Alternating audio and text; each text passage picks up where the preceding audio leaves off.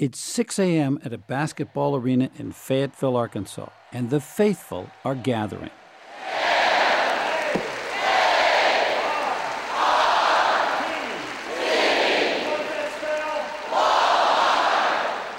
Inside, Thomas Schoewe, Walmart's chief financial officer, works the crowd. He's like a cross between a high school football coach at a pep rally and a preacher at a religious revival. Your company was the first company on the planet to report $250 billion in sales, $256 billion. You know what that is? That's one IBM, one Hewlett-Packard, one Dell computer, one Microsoft, and one Cisco system. And oh, by the way, after that, we've got $2 billion left over. What began as one variety store in rural Arkansas has dethroned GM, GE, and every other major manufacturer in the country. Today, Walmart is the most dominant company in the American economy. So how did this happen? Walmart, as an efficiency machine, has just done better than any other U.S. retailer or perhaps any other U.S. company in history. Gary Gireffi is a professor at Duke who's written extensively about how mass retailers like Walmart have gained leverage to reshape the global economy. To really understand Walmart, Gireffi suggests, think of it as an information technology operation masquerading in the form of a mass retail chain. Walmart collects and tracks more detailed information about consumer demand than any other retailer in the world. Barcodes and computerized inventories make this possible. Automated ordering makes it incredibly efficient. You can track sales on specific items, specific weeks, specific days, specific hours of the day, when you sell merchandise the most. John Lehman worked for Walmart for 17 years, managing 6 different stores. Disillusioned, he quit to join a union trying to organize Walmart employees. You can find out, what size of toothpaste is your best seller, what times of the year you sell that toothpaste. And each week, 100 million customers stream through Walmart's doors. Walmart's leverage lies in the fact that they are at the end of the supply chain. Edna Bonasich is a professor of sociology at the University of California, Riverside. They know what is being sold, and they're able to use that information to tell the producers what needs to be made, when, where. Bill Nickel is president of Kentucky Derby Hosiery, a Walmart supplier.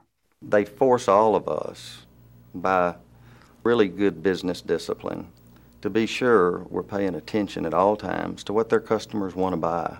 If manufacturers want to do business with Walmart, they often have to change the way they run their business.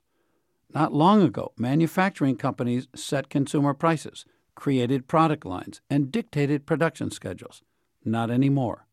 Nelson Lichtenstein, a professor of labor history at the University of California in Santa Barbara, says today these decisions are increasingly driven by retailers like Walmart. The power of Walmart is such, it's reversed a 100-year history in which the manufacturer was powerful and the retailer was sort of the vassal. It's changed that, turned that around entirely. Bill Nichols says it even changes where you do business. If you want to sell Walmart, you need to come to Bentonville. Consumer manufacturing companies have flocked to Bentonville to set up satellite sales offices near Walmart headquarters. They call it Vendorville. They're here for one reason, Walmart, and it is a phenomenon. It's a whole world of its own. Office parks in this small Arkansas town are filled with sales offices for some of the biggest consumer product manufacturers in the world. They're here for one reason, to be at the beck and call of their biggest customer. Walmart calls the shots. John Lehman. If you want to do business with us, if you want to stay in business, then you're going to do it our way. And it's all about driving down the cost of goods. Lehman says even Walmart's biggest suppliers get pushed around. Their company representatives get herded into little gray cubicles in Walmart's headquarters, where Walmart uses its purchasing power to press costs lower and lower. It's very one-sided. There is no negotiation. I've been in these little cubicles. I've seen it happen. They know every fact and figure that these manufacturers have. They know their books. They know their costs. So what's a manufacturer left to do? They sit naked in front of Walmart.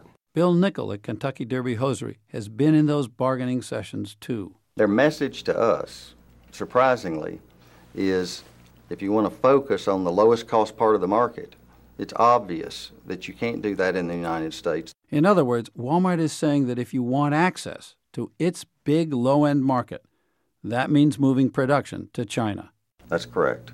China, practically speaking, is it that is the low-cost producer for the immediate future. Duke University's Gary Gireffi says Walmart wasn't the first American company to head to China in search of low-cost goods, but it has been the most aggressive.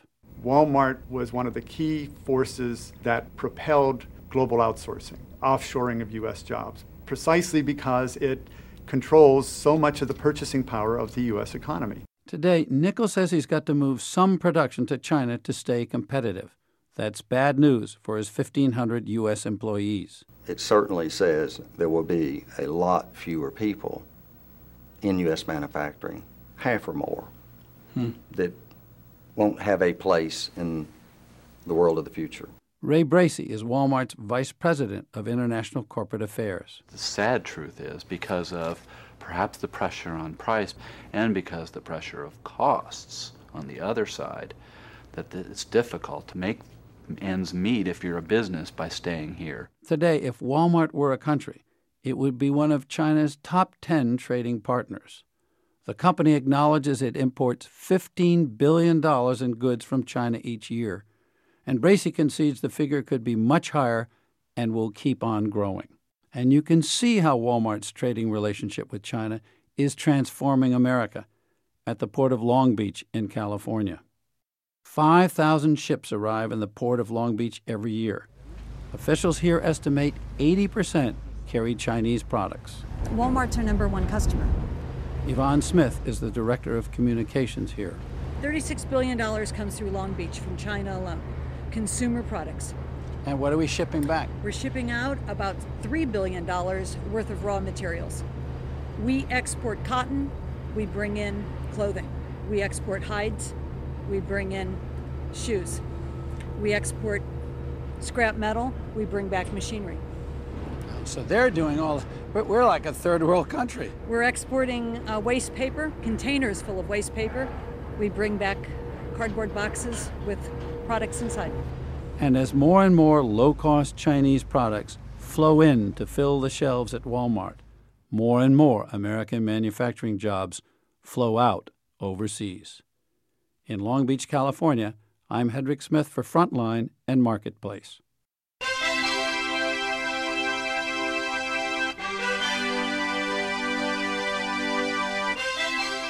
The Frontline program Is Walmart Good for America airs tonight on many PBS television stations. Our report was produced by Rick Young for Frontline and by Stephen Henn for American Radio Works, the national documentary unit of American Public Media.